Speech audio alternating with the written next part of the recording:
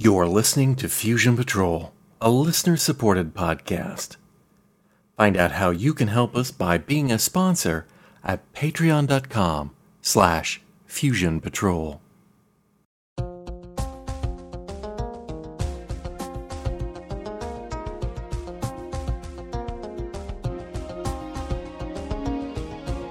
We take a single episode of a science fiction TV series and overanalyze it to within an inch of its life.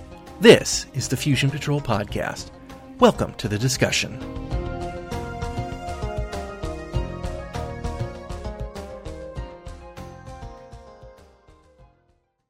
Hello and welcome to another episode of Fusion Patrol. I'm Eugene. And I'm Simon. And tonight we're looking at the Doom Watch episode, By the Pricking of My Thumbs. In a secondary school, some students sabotage another student's science experiment, making it so that it will explode. The results go pretty much exactly how any rational person would expect them to go. The student is burned and has glass lodged in his eye. At Doom Watch, Dr. Chantry is helping visiting scientist, Mr. Ensor, do chromosomal studies. It's clear Quist isn't a big fan of this project and believes Ensor is making too much from his extremely limited data. Ensor is studying the effects of men possessing double Y chromosomes and how that influences their violent behavior. Chantry is helping him study blood samples taken from prisoners. At the school, the three boys are on the carpet, and while only two of them were actually active in sabotaging the experiment, all three stick together and will not rat on one another. The victim faces the potential loss of his eye, and the perpetrators face expulsion. Ensor is there too, and after the boys leave, he begins expounding on the fruits of his work, and that in light of who one of the three students is, Stephen Franklin, an adopted child, it may make sense. Unbeknownst to Ensor or the headmaster, Stephen was the one child who did not actively participate in the prank. When the two culprits are given an essay on environment versus heredity as their punishment, but Stephen is expelled from school, Stephen's father is irate. He pieces together that somehow the school is assuming that Stephen has double Y chromosomes and is, in effect, predisposed to violence and bad behavior, and therefore must have been the instigator of the prank. Mr. Franklin also happens to be a journalist, and through the wildest of coincidences, happens to have written several articles popularizing the view that double Y chromosomes lead to violent individuals. He takes his plight to Doom Watch. Quist knows of Mr. Franklin, and he does not appreciate a journalist who simplifies scientific data to the point where it is easily misunderstood by the layman, and he has no sympathy for him. Ridge, meanwhile, through his constant sexual activity, has discovered that the blood samples Chantry has been analyzing aren't from prisoners, but happen to be samples extracted from students at Stephen's school, where Ensor has been carrying on his research. This angers Chantry, who has been lied to, but it softens Quist's heart. Just a little. There's still one mysterious question. Ensor hasn't gotten around to taking blood samples from the older students yet. How does he seem to know that Stephen is double Y? Quist puts Ridge on the case. Ridge puts Hardcastle on the case, who has apparently been hiding in a broom closet at Doom Watch for the last few weeks. Stephen runs across his father's articles on double Y chromosomes and puts two and two together for himself. He runs away from home and heads to Gatwick, because he's a bit of a plane enthusiast. Ridge talks with the other two pranksters. One admits that Stephen had tried to stop them and that he even told the headmaster that Stephen wasn't at fault, but the headmaster dismissed his comments, his mind already made up. Hardcastle tracks the boy to Gatwick, where he tries to commit suicide on the runway. Ridge and Quist discover that 10 years ago, Ensor had worked at the care center that Stephen was adopted from and must have collected his chromosome data years ago. Hardcastle saves Stephen, and with Doom Watch's intervention, he is readmitted to school, and Ensor and the headmaster are given a bit of a talking to by Quist. We may yet be proved to be the sum total of our chemical components, but until that bleak day dawns, I suggest we treat ourselves and our children as responsible, even moral beings. The end. So, Wow, Doom Watch! Again! They're just having fun with this stuff, aren't they? Laying bare it's fun all the way. The problems of our age. So what did you think of this episode of Doom Watch? I mean, again, I thought the issues were still all quite relevant, but somehow when it came to making as gripping a drama as they have done in the past few weeks out of it, they didn't quite land this one. Did you use that joke intentionally because of the whole airport suicide thing? No, I was thinking of fishing. But okay. I guess it could work that way. Okay, yes, I did. Fair enough. I mean, to me, it seemed like the problem was more that there's an interesting issue here, and in fact, there are potentially three interesting issues here, which may be a weakness because it sort of dilutes what the kind of the moral core of this is, because they wanted to talk about, extrapolating from insufficient data, which is an issue. Okay, can be hard to make that sexy, but possibly. There's a whole big thing there which I do feel is particularly quite relevant now, which is all about the use of personal data and informed consent and all of that kind of thing. And I'm absolutely fascinated because I just don't know, and I guess you don't either, because neither of us were around in 1971 England for different reasons. What exactly the legal and the sort of norms would be around the way that they were handling this data. But then I think maybe the big one was the one around biology and crime, or should we say genetics and hereditary.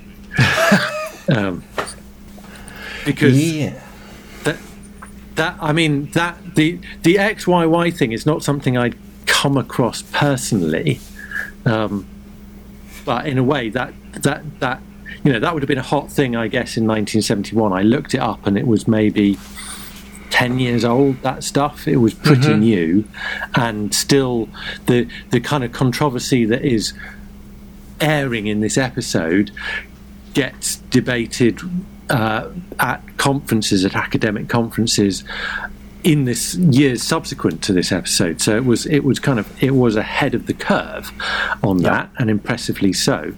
And I think it remains an interesting issue, that the whole thing of, well, if we think certain sectors of the population are for genetic reasons going to be predisposed to criminal activity, how do we respond to that? But the problem was the kind of way the issue was put across in this was so crude, and the kind of emotional reactions that they tried to generate didn't really feel like they actually connected with the issue. So that was where I thought the episode really fell down. So let me ask this question then, skipping ahead in my notes. One of the topics here is also, and it's a side topic, is the reporting of scientific findings. Because Quist is very down on Franklin, because Franklin, a reporter, has simplified science for the layman. And he makes the argument that you have to do that. And he also makes the argument that the articles he did 5 years ago were, in fact, based on what the prevailing scientific feeling was. At least that's what he's characterizing it as. We don't know whether that's true or not, but I think he's being honest there, that when he says that to Quist. And so there's and I mean, that's the thing we have now. I mean, I was literally just listening to a podcast this morning that was looking at the currently hot topic thing about video games and violent behavior. And I didn't know this. So that's a hot topic. Yeah, the link between guns and violent behavior, that's pretty dull. Yeah. Well, but okay, so what I did not know about this was that the most, I think the American Psychological, may have that organization name, but the organization in the United States for psychology did put out a study that wasn't as black and white as people like to make the argument, that they did in fact find a link between violent video games, and aggression. And so that was picked up by the press and picked up by a lot of people who wanted to make whatever point they wanted to make, and said, you see, violent video games lead to violence. But they had to come back a few years later and re-clarify that paper and said, we didn't say it increases violence. We said it increases aggression. And those are not the same thing. You can be aggressive by, playing in a soccer match, trying to win, you are being aggressive. That's socially accepted aggression. My son, when he plays video games, shouts at the computer.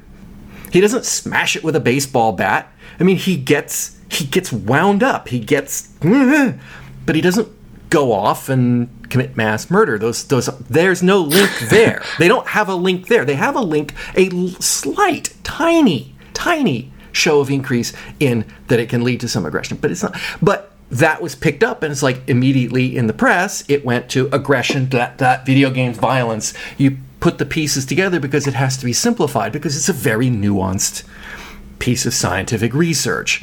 And that's exactly what he's casting on Franklin right now. But there's two things. One is, from the meta standpoint, is the TV show Doomwatch doing the same thing?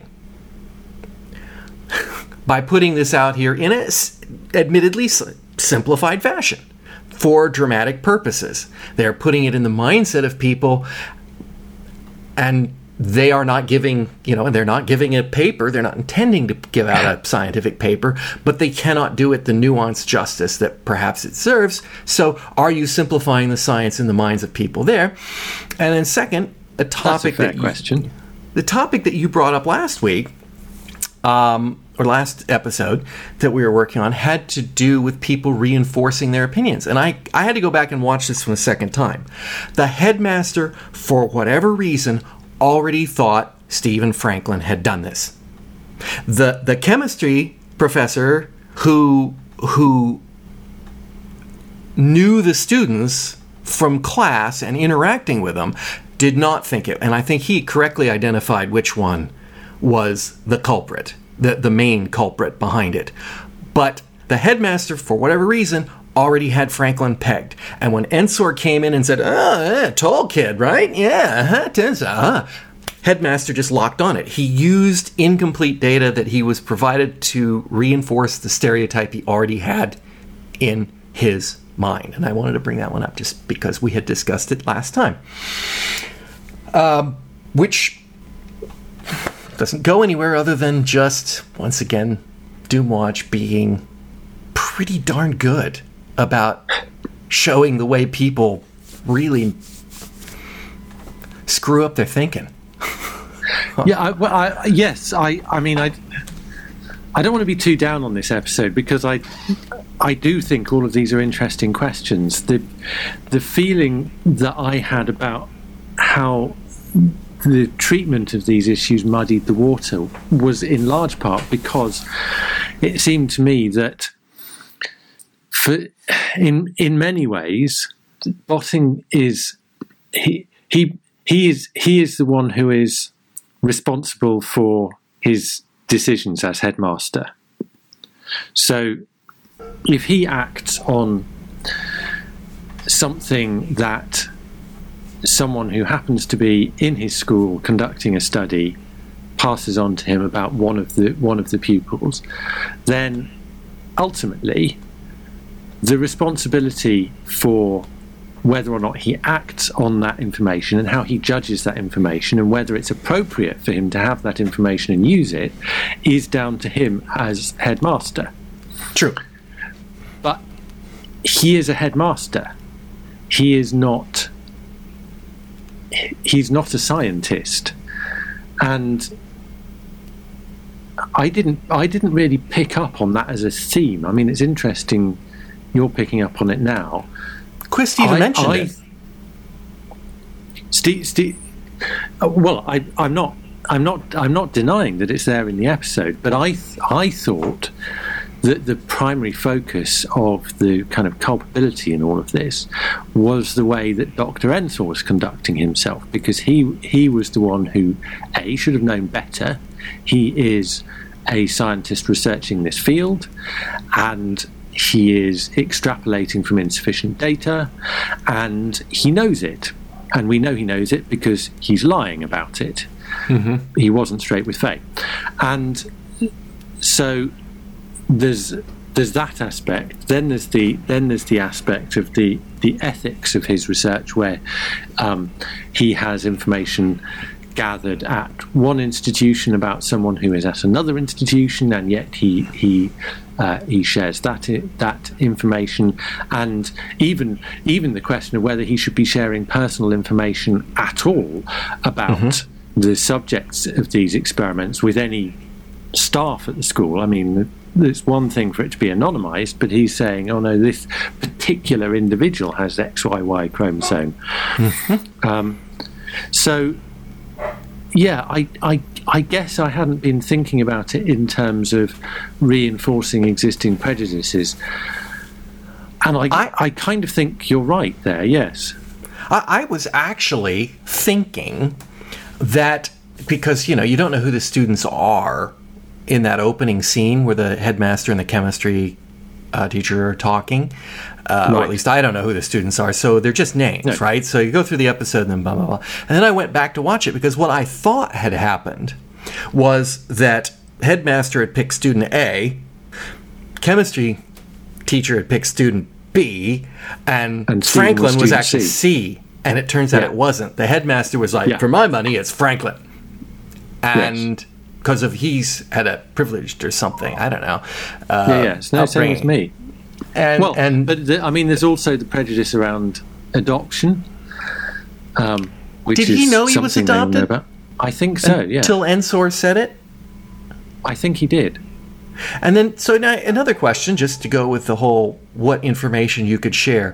When Dad goes to the headmaster and says, about my kid, what are you basing this on? And he says, oh, that's confidential?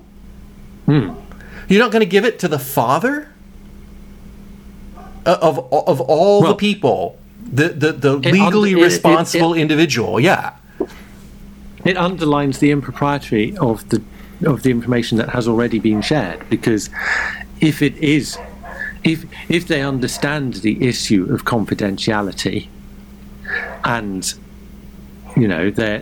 if they're saying the data is that sensitive, or they are that sensitive in 1971 about proper data protection, then they must be aware that they shouldn't be sharing the information between each other. The headmaster and Dr. Ensor are not even fellow employees. They work for separate organisations, and that the whole question of how you can have someone who is an external researcher coming into a school and not just doing the research, the psychological surveys on the students, but actually taking blood samples from them without the parents apparently even being aware that this is going on. Absolutely just beggars belief, watching it from the 2019 perspective. I believe it's probably not that wrong in context of the world that was. I mean, I can't say that... No one raises an eyebrow at it. No, I think that if I'd been in school, well, I was in school at that time. I wasn't that old, but I reasonably sure that they did, I wouldn't say medical experiments on us.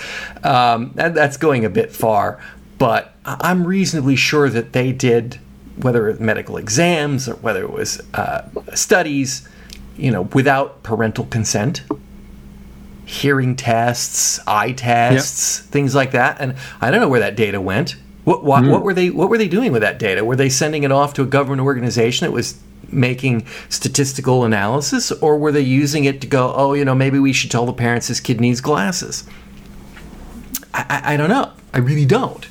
Or that I could see those being tied to learning problems. If you can't hear in class, if you can't see the board, perhaps there's something. But I mean, it's just a hop, skip, and a jump. But there's a question of whether the data is being used diagnostically, or whether the question is feeding into some larger research project where they are hoping to draw those conclusions. But then, that is data sharing. But I think you're right. I mean, I don't think it was seen as the issue that I think it would be seen as now, which does raise the question: is Botting just claiming it's confidential because he doesn't want to say? In which case, why doesn't he want to say?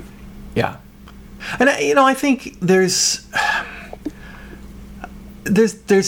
something to the fact that this has kind of moved into a layer where it is about your chemicals, where it is about the accident of your birth. It's I think now, I don't know whether the double Y chromosome thing is still going on. I know the most recent arguments that I've heard for this exact same thing are high levels of testosterone in men. Men with high levels of testosterone are inclined towards violence, and that's, so same kind of thing. And I think there may even be something tied to that. Double Y chromosome may cause high level of testosterone. I mean, that may be a link in this chain, but that's still going on. I know I've heard of that within the last 5 years. But then there is go ahead. I mean, to me, that's the meaty philosophical issue in this, and that's where the drama really should centre. And if it had got to grips with it, I think there could have been something properly meaty in this one, because the issue around it is, what do you do if that is true? So there is the possibility that it's. Take a very simple example, okay? If a person happens to be male, they're predisposed to be taller. Yep. And so, therefore, all men are taller than all women. It's the logic is nonsense. It is a factor, but there are other factors involved as well. And so if you have some random person, and obviously if we're talking about propensity to violence or whatever it was they thought XYY was likely to be associated with at the time, it's something that you can't just see in the way that you can see height. But if let's suppose you're picking a random person when you happen to know that they are male, then without looking at their height, what can that tell you about them? Can it tell you they are taller than this person or that person, or taller than the norm, or whatever? Well, it can give you an indication that they might be, but it doesn't determine it. So if there were, just to stretch my analogy beyond breaking point, but if there were some sort of misdemeanor that occurred in school where, I don't know, you knew that the perpetrator had to have been above a certain height, then when you go around looking for your suspects, do you pick the tallest person? I mean, you can't possibly make judgments about discipline, and especially something as serious as expulsion, based on a factor that is involved. So if the data had been, let's suppose all of the all of the data gathering had been done to an exemplary standard, and NSAW had actually been more conservative, but there was now sufficient data there to show his hypothesis was true. Mm-hmm. And we've got these 3 students, and we know that one of them is responsible for this. I mean, essentially, is a criminal act, isn't it? That do we simply use the data that says one of them is predisposed to be violent, so is maybe more likely to be violent, to go, oh well, we've got to punish someone, it must be him? Is that how due process works? Is that justice? It's so crude, it's a nonsense. That's the problem with making anything dramatic out of that. It's just daft. And they should have expelled all 3 of them if they were going to keep shut up about it. And absolutely. And I'm going to go back another step. My first point in my notes here is expulsion really equal to this crime? You mean should they have passed it to the police? Yeah. Because that's the direction I'm going in. Yes. Yeah, me too. That's a crime. That's assault. Something. It's like, well, we're going to expel you. It's like, wow.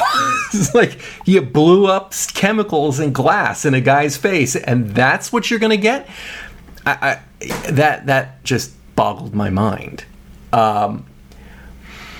But I'm not saying anyone would be charged. I mean, I think sadly, although I'm not saying they're commonplace, these kinds of things do happen, and it is obviously why supervision in chemistry labs and safety glasses. So yeah, and all the rest of it. Everything is very much done in a way that maximizes safety and minimizes the scope for malicious acts. But obviously that is something that has tightened up, and 50 years is a long time. But when these events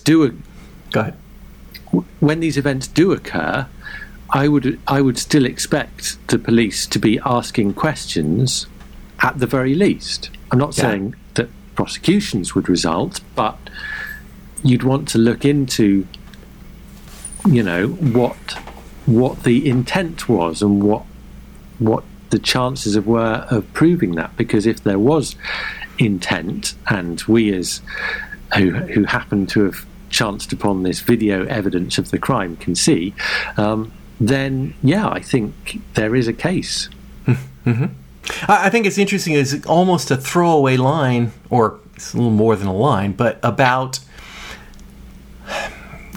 treating these kids like adults. At what point can you trust them to behave themselves in a responsible way? And it is true. We have tightened down, and I admit I kind of feel like you ought to be able to leave a 17 or 18-year-old kid, with proper training, doing some of those things.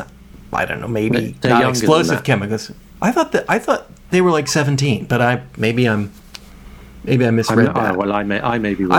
I thought Franklin was almost 18 because he was 8 years old when they adopted him 10 years ago.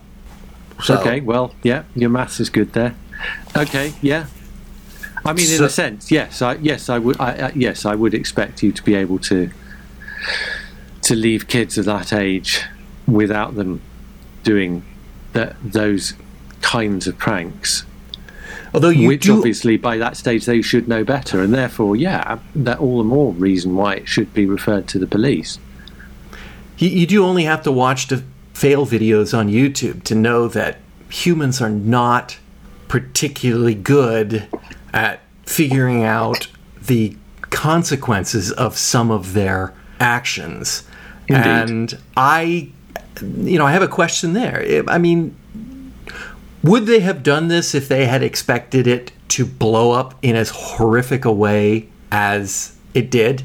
I mean, I can't tell whether or not the guy doing this was trying to get it to blow up, ha ha, that's funny, or blow up and, you've been scarred for life and possibly blinded. And I feel like he probably was just stupidly not thinking that was going to happen. I think all of them were stupidly not thinking that was going to happen. I kind of think, and to me this is quite a truthful treatment of it, but I kind of think that the way it was portrayed, the kids didn't have any real... It wasn't that they hadn't thought of the consequences, it was that they didn't understand the consequences. It was the reality of them were removed from what their action was at the time. And I think it's Jenkins, I think in his case, he's possibly something of a psychopath.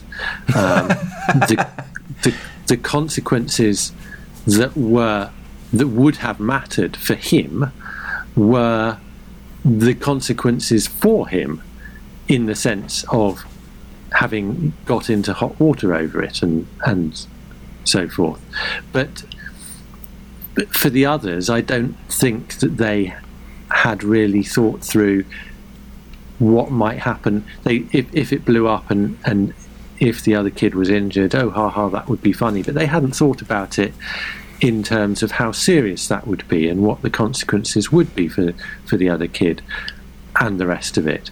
So I think it's thoughtless in a sense, but it's not being able to think through what might happen. It's just not being able to connect with the reality of it. So one of the things because you're in that moment thinking of it as a jape, I guess. That was my interpretation of that. One of the things I feel this episode goes to great lengths, and I think this goes in with that kind of natural portrayal of things. They do a very good job of demonstrating that Stephen is actually a nice kid. Yes. He is fundamentally at a basic level, and they do that partially by having him run into two people while he's really upset. And in both cases, he's clearly distraught that he ran into the people. And this is not the actions of somebody who is not empathetic, who doesn't care, who is violent. These are the actions of somebody who, when you make a mistake, and you are genuinely, instantly, naturally just, I'm really sorry. I didn't. So they did a really nice way of portraying him as that. And I got to tell you, I found a little bit of his, as a 6'3" tall male myself, I found his sort of "I'm too tall" sobbing and crying on the runway a little touching, a little heartbreaking. As a tall person myself, I did start wondering whether I have the XYY chromosome. Also, and this goes to the.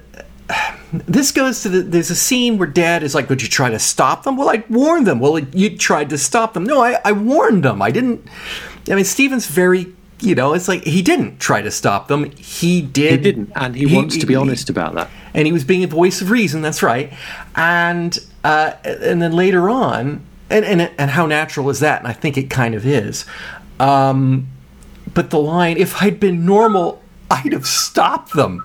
I mean, talk about the ability to turn something against yourself in your own mind. That sort of let's call it self-loathing. That's not quite the right word, but I mean, he's able to take all this input that's being thrown in. Oh, you get double Y chromosomes. Oh, you're a bad egg. Oh, you see, and he begins to believe it. His mom begins to believe it at one point in this story. It's insidious. This stuff. It is absolutely, and again, I think to me that's directly connected to the kind of the moral core of this story. But I feel we could have had a bit more development of that, because I mean I totally agree with you in terms of the way that Stephen is portrayed.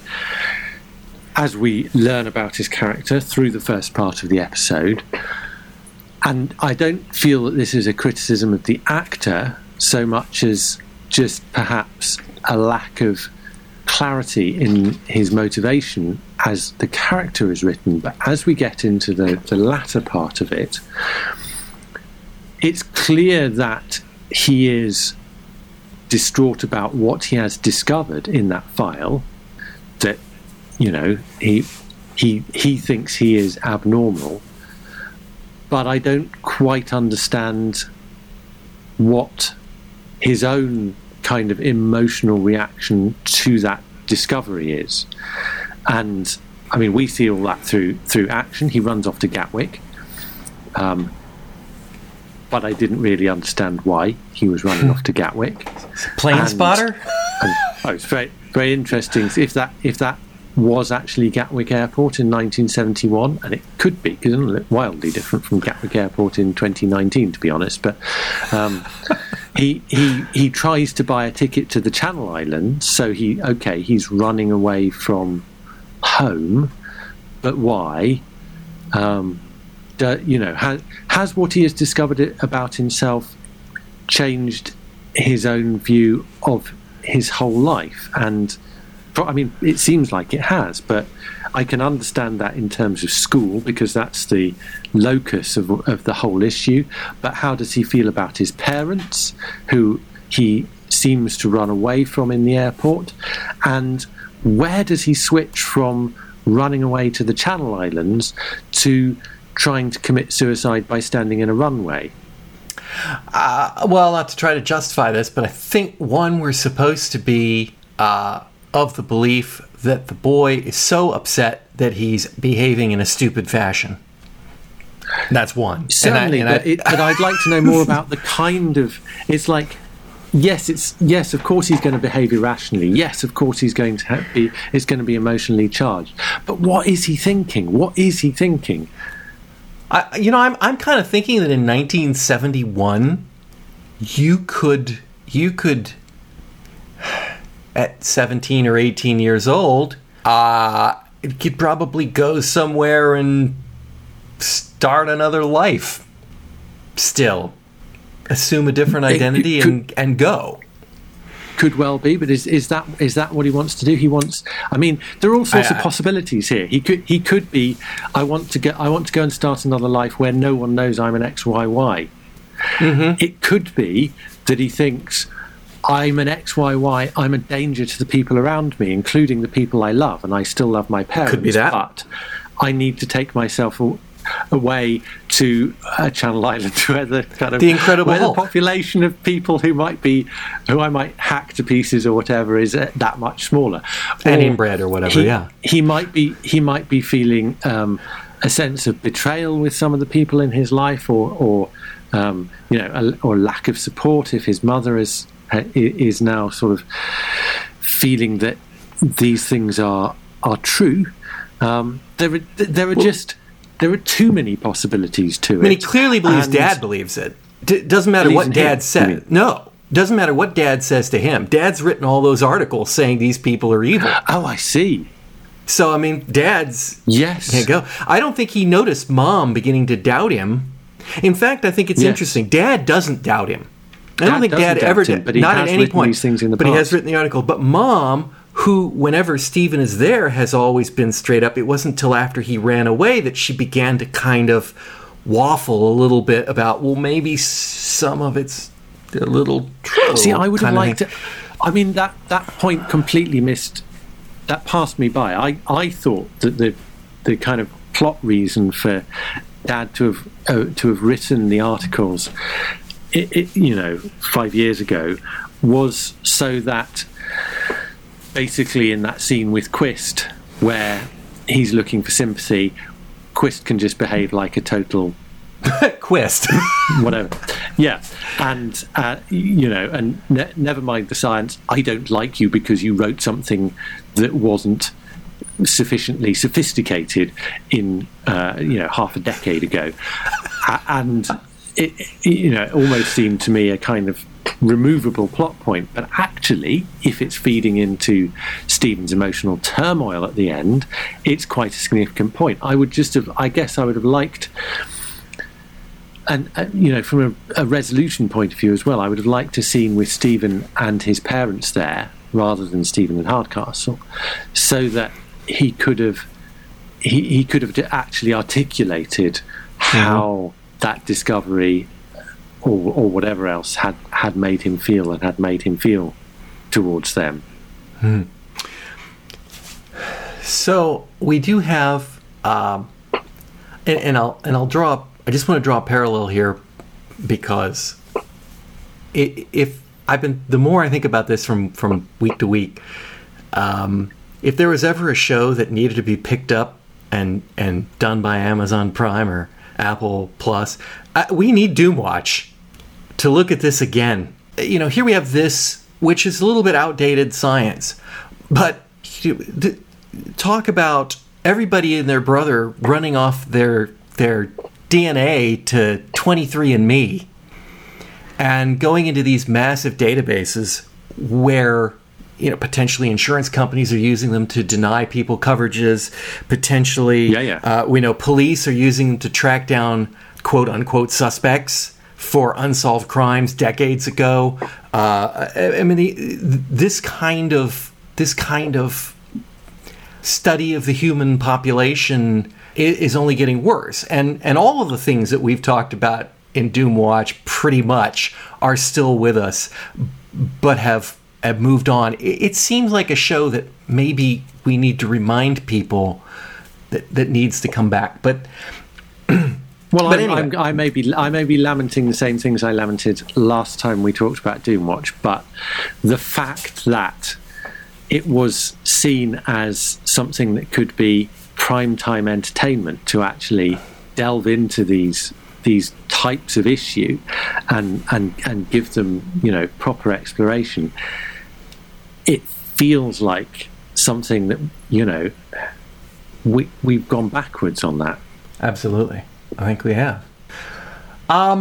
Quist gives, and that leads into Quist gives his little speech at the end, and he talks about the us being the sum of our chemicals, and if that bleak day ever comes to pass. Now I'm going to ask this question in absolute seriousness: are we the sum of our chemicals? And is that a bleak day if we reach the point where we truly understand it? Because I kind of am a bit of a reductionist. I believe we could ultimately gather enough knowledge about the human being, the human condition, the way humans work and process and operate, and I'm not sure that there's a random element there. It's just so complex that it appears random to us. I don't know that. You mean you're a proper materialist, reductionist? Yes. As in it would be theoretically possible to predict anything if you had sufficient data about the system, and therefore, obviously, you have a problem with free will. Yes, I do. I have a problem with the notion of free will. I think we have the effectively free will, or because we can't understand that it isn't. But it might not be. How about that? It might not be free will. I'm willing to entertain that notion that at this point we cannot tell. But that, well, of course. I mean, it's a philosophical position. Yeah, but and that's why that's what has frightened people into coming up. That's why Descartes came up with his version of dualism or what have you, because it became important to be able to protect the realm of the spirit, for want of a better word, or the ghost in the machine. Yeah. And I'm not going to answer that. I don't think I don't on a kind of belief level.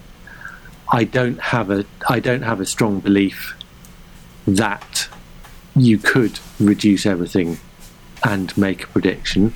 I think that doesn't necessarily result in some argument about spirituality, but I think we are talking here about a system that is too complex to be reduced in that way. It would be impossible to, within the constraints of physics, to build a prediction machine that would do that. For the complexity of physics. Physics is both too complex to do that and yet too limited to allow it to be possible. I don't think it will ever happen. So you think it's a physical limitation on the model, basically, that we cannot model it in such detail that we could then use that model to make it accurate. Yeah, indeed. I don't believe that. I don't believe the gap there is ever something that can be closed. So we'll never be able to predict with 100% certainty how someone will behave. If we could, is that a bleak day? Is that a bleak day? That's a more interesting question. Because that's what Quist says. If that bleak day ever comes to pass, like, well, okay, but I don't know. Aren't you in the quest of knowledge, Quist? I mean, this is always the kind of question that I think lies behind these sort of sci-fi stories where you have genuine people personalities, the kind of thing that Adams was sending up. But an android that appears to be human to the perfectly simulated consciousness, is it real consciousness? To feel pain, to feel happiness, to feel all sorts of different moods, because you assume that the underlying computer, the android brain that is running it, is completely deterministic and can be predicted. And therefore you get into the question of, well, if that,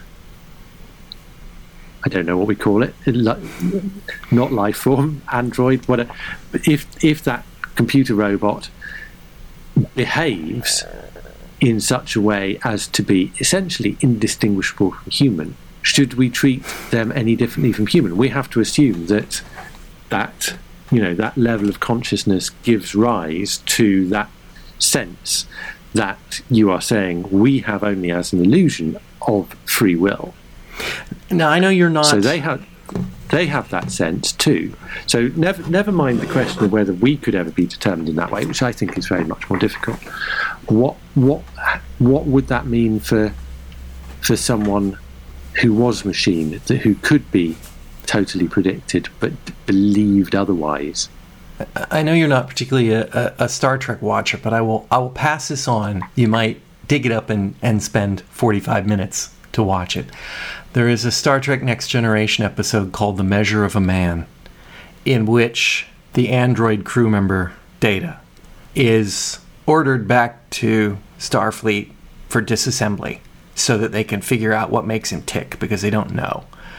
And the rest of the episode is, and he doesn't want to do that because it would kill him. So the rest of the episode is that exploration. In this case, in a court of law, what constitutes making him is he a sentient being or not? And it's, I understand from a legal standpoint, it's pretty crap, but but it raises and it sums him up pretty good in a short period of time. But it is the point, because if the same thing, your reductionist extrapolation would be the bleak day would result in having to essentially say, well, what are the point of courts of law and justice? Because if there is no free will, how can you hold anyone responsible for any of their actions? Yep. But on the other hand, if everything is predetermined anyway, what's the point of even asking that question? Because if we're going to have courts of law and justice, then we will have. So we might as well stop thinking about it.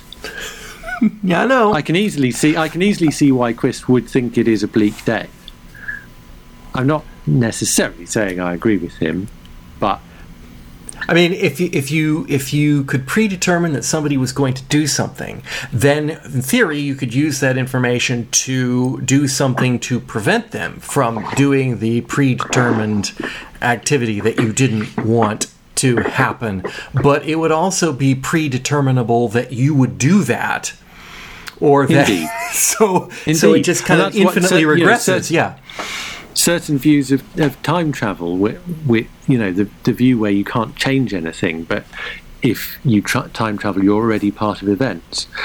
Explore the same idea in terms of how, what the implications are for free will, because you suddenly found that whatever you do, you are still following a predetermined path, and therefore you have absolutely zero agency, and any sense that you do have turns out to be entirely an illusion. But it's an illusion that you can't get rid of, because you're going to carry on acting as if you did have agency, because that is what we are predetermined to do. It is a paradox of sorts. And if everything were predetermined, I'll throw one more out there. If we could predetermine the entirety of the human race, everything that every person was going to do and everything, then when an alien comes along that we don't have that information on, that is a random element that would throw all of it into complete and absolute chaos. Right? It's just our model was. That's the gap again. Our model was insufficient to encompass the full system, which should be the eventually entire universe, it would be compensated alien for. Right. Eventually it would be compensated for, probably. But if there are truly random events in the universe, and there probably are, perhaps at a quantum level, perhaps they truly are random. Physicists, I know there's at least one physicist listening. Your alien is just. Are there truly random events out there?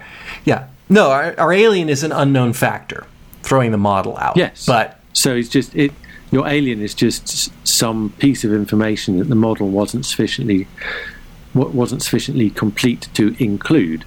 But alien is just one example of that. There are all sorts of other things that could be information that the model wasn't sufficiently complete to include, that are fully terrestrial and just result in a discrepancy between what the model predicts and what the actual outcome is, and as long as you have that gap, and I believe you will, then there is no real threat to the illusion of free will.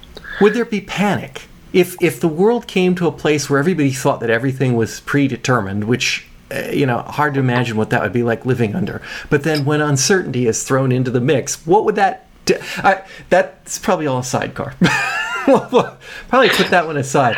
But I think we've probably gone a lot further than. I mean, Quist's little. He was standing on a soapbox at that point, at least metaphorically. It was essentially the writer of the episode. If he could have broken the fourth wall, he would have, because it was essentially turning to speak to us, to explain to us the moral of the story that we had just watched. Yes, there was that. There's no doubt about it. Okay, so I got a couple little minor things to throw out here. The first is suicide by airplane. Gotta be a first, I think. It's like, and not the most believable one. It certainly wasn't. I don't know how successful it would be. It reminded me of the film Pushing Tin. Didn't they call the tower and tell them there was somebody out on the runway? So wouldn't they have diverted the flight off anyway? I don't know. Again, it's Gatwick, not Heathrow. Just let them land. That needed to be explored a little bit more for us to understand properly the jeopardy and the motivations there. Again, it actually ended up feeling a bit rushed and a bit confused. Once again, we have an episode that the plot points turn on John Ridge's sexual appetite. Well, it wouldn't be Doomwatch without that. It would not be. I had to go back and watch the sequence where he first enters the episode, and he's talking to Dr. Chantry, and she said, "Oh, you look like hell," and his and I'm looking at this picture and thinking, hungover, late night, tired, dragon. That kind of thing. And his response is it's a little plastic razor designed for pixie armpits. And the first time through that, I just felt like there were words flung at my ears and they didn't make any sense, but obviously it means he was sleeping with somebody last night. And when I watched it again, and I'm like, oh, he's literally talking about he had to shave with an armpit razor, and that's why he looks like hell this morning. Wow. Yes. I would never notice that about someone in a million years. He could walk in not slightly shaved perfectly, and it just wouldn't even... I would not ever go, wow, you look like hell this morning, John. It's like, I don't know. Different time, I guess. Different time. But yes, he apparently got the information about the school data, the blood samples coming from a school, because he was either chatting up or something more the girl who was delivering the samples. If they didn't have John Ridge and his libido, they would have some serious problems. Also note, enormous coincidence that this story happens to occur again where Ensor is working at Doomwatch, and it happens to be both the school that Ensor is working at and a scientist or a reporter who had previously written about this research and who had some knowledge and interaction with Quist to do that. That I find a little problematic in Doomwatch. The latter I can forgive. The former just seems to me... It's like that everyone in the world of Doomwatch is tripping over each other, because it's literally the guy who's working at the school. You come back to the Doomwatch lab and boom, there he is. I don't really see why that had to be the case. I mean, they would have come across Ensor when they came across the school. I guess it was a device to get them interested in his research at the beginning of the story. Franklin, being a journalist, didn't seem to me as much of a problem. Except being that he's a journalist written about that particular thing. It just... Yeah, I guess maybe. I mean, the thing that seemed to me a coincidence too far was when he started jumping up and down and saying, I'm a professional colleague of Dr. Quist of Doomwatch. And I thought, oh, goodness me, so, Ensor knows Quist and Ensor's working at the school, but Franklin knows Quist. What I then actually quite liked was the fact that when he turned up at the office, Quist was like, who the hell is he?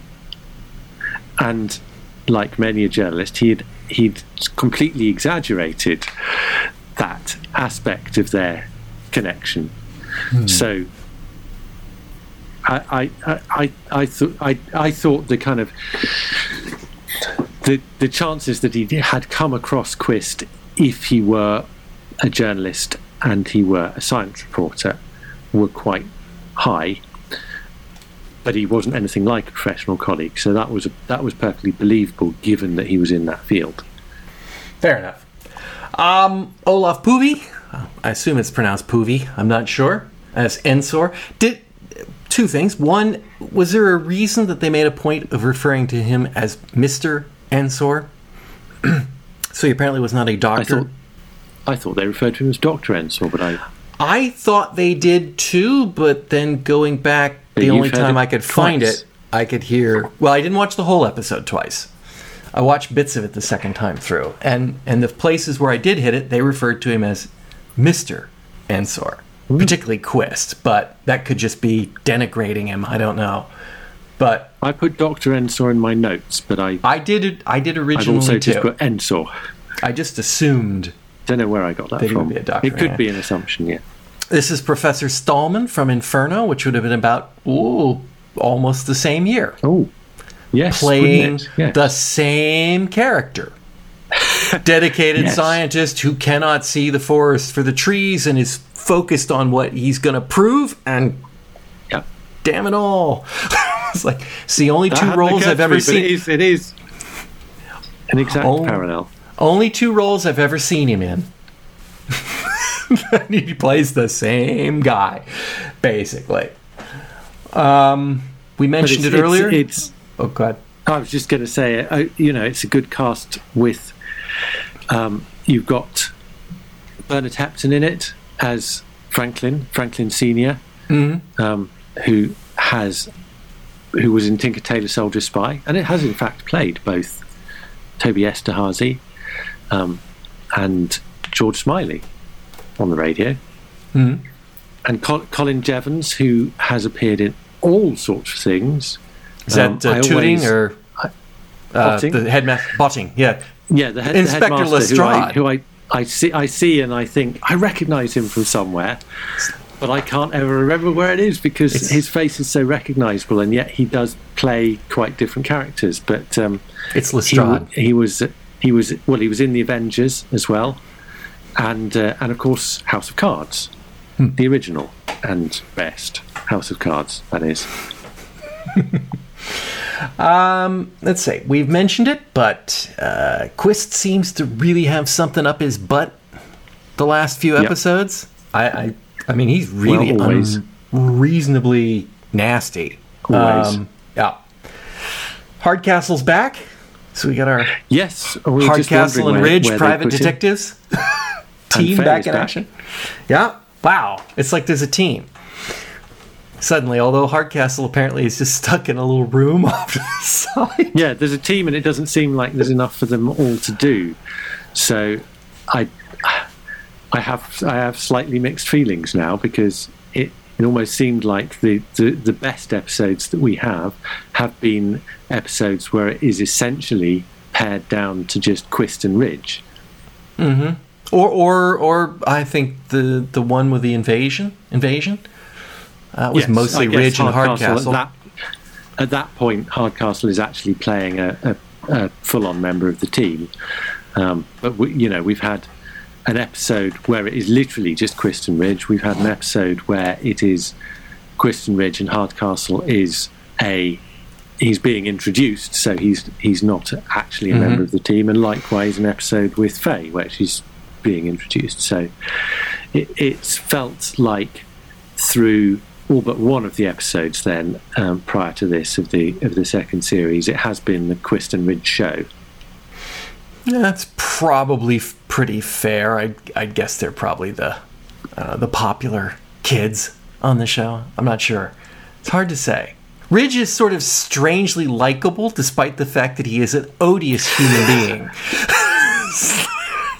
He's charismatic. Yeah. I don't know if I particularly want to have him round to tea anytime soon. But right. Yes.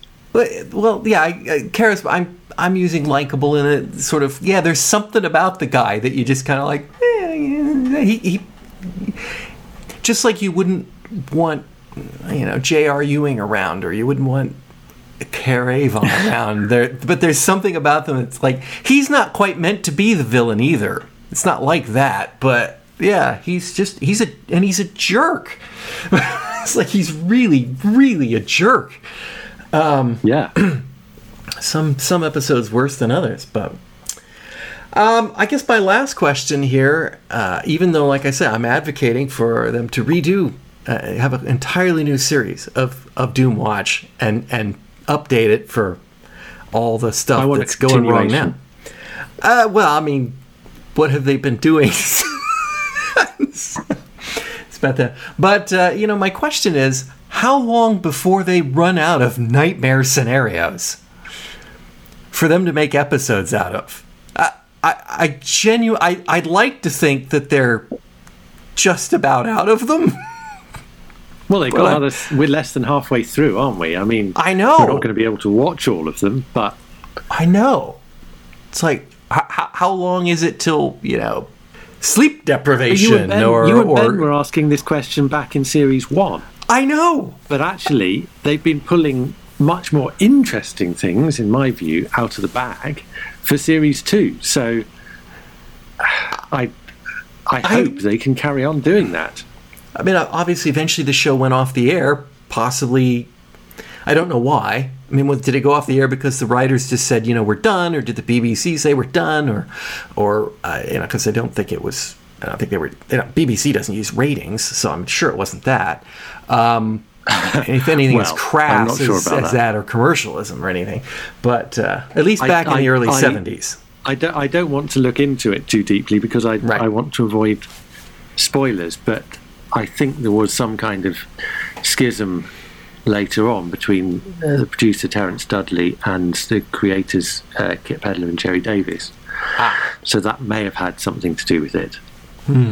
Could I think the creators left the show, and I guess if that had an effect on it, then the executives at the BBC may not have liked what was being put out. That's possible. I guess we'll find out if it turns seriously awful at some point. Well, we won't have all of the evidence because it's only, as I understand, it's only Series 2 that is complete, and we'll be back into missing episodes in Series 3. Yes. Do you have anything else about... I do actually have one thing I wanted to say, just because it struck me as being so extraordinary for 1971. Judy, when asked some question about the survey they were filling in, she said they all liked it because it was like computer dating. Yeah, okay. Has computer dating really been going around since didn't they 1971? Have something? Didn't they do something like that in the Avengers? Oh, I don't remember that. In the original Avengers? Yeah. I thought there was like a matching something somewhere. We use computerized matching to come up with the perfect... Gosh, I feel like there was. I feel like there was, now you mention it. But remember... It wasn't in the Murder Market, was it? I can't even tell you it's Tara. It might have been a Tara King. I think it might be a Tara King. So and therefore, maybe only a year or two before. But on the other hand, I still think the point stands, which is the Avengers is fantasy. Certainly, by the time Tara King comes along, and yet Doomwatch is firmly rooted in the reality of here and now, and we've got a 13-year-old who is familiar with the concept of computer dating. I think actually, so it's quite widely known. It was, I don't think that people understood what they did. I mean, I don't remember the timeline of this. I looked into this once for, I don't remember why, just because I'm in computers. At one point, this literally involved putting data into Hollerith cards and then basically lining them up to see how many holes matched. Well, that's like the earliest form of computer matching, as they would just punch it out and like, oh, these two forms match. And it was like, you got 8 holes in common, so you two are not remotely algorithmically scientific at all. Just really could have been done. I love the idea that, in an era when a computer would take up an entire room, you'd be thinking, right, what can we use this machine for most usefully? And start Ask John Ridge, and I think we'll know. Well, yes, exactly. Of course they did. There is something about the survey, now that you mention it. Ridge says something incredibly truthful in this episode. Something to the effect of, I find that the questions in a survey reveal as much about the person asking the questions as it does the person who's answering the questions. And he's there's a very clear implication there that NSource Test is extremely biased. without actually saying it. Yes. You know, he's looking for violence and he's looking for the combination to make that, and he's phrased it. And wow, I can't tell you how many times, not for that particular topic, but I mean that many over the years in my professional career, where people make up surveys and you can just look at them and go, this is not going to give you valid results. This is, you know, this is going to give you the results that you want. And I don't know whether they realize that and they're just following that path, or whether or not it's a subconscious or conscious bias towards making data that's wrong in the end. It's not valid. I don't know which it is, but I mean, I think we know NSOUR's probably intentionally loading it in this episode. So, yeah. All right. That it? That's all I've got. All right. In that case, I believe the next episode is The Iron Doctor, which sounds really promising. That sounds like a great Cyberman one, hasn't it? It could very well be. All right. Well, Simon, thank you for joining me. It's my pleasure, as always. And listeners, I do hope you'll join us all again next time on Fusion Patrol. You've been listening to Fusion Patrol, a listener-supported podcast. Find out how you can be a sponsor and get early access to all episodes and more at patreon.com/Fusion Patrol. Come join the conversation on Facebook or Twitter. All episodes are available at FusionPatrol.com. Our music is Fight the Future by Amberwolf.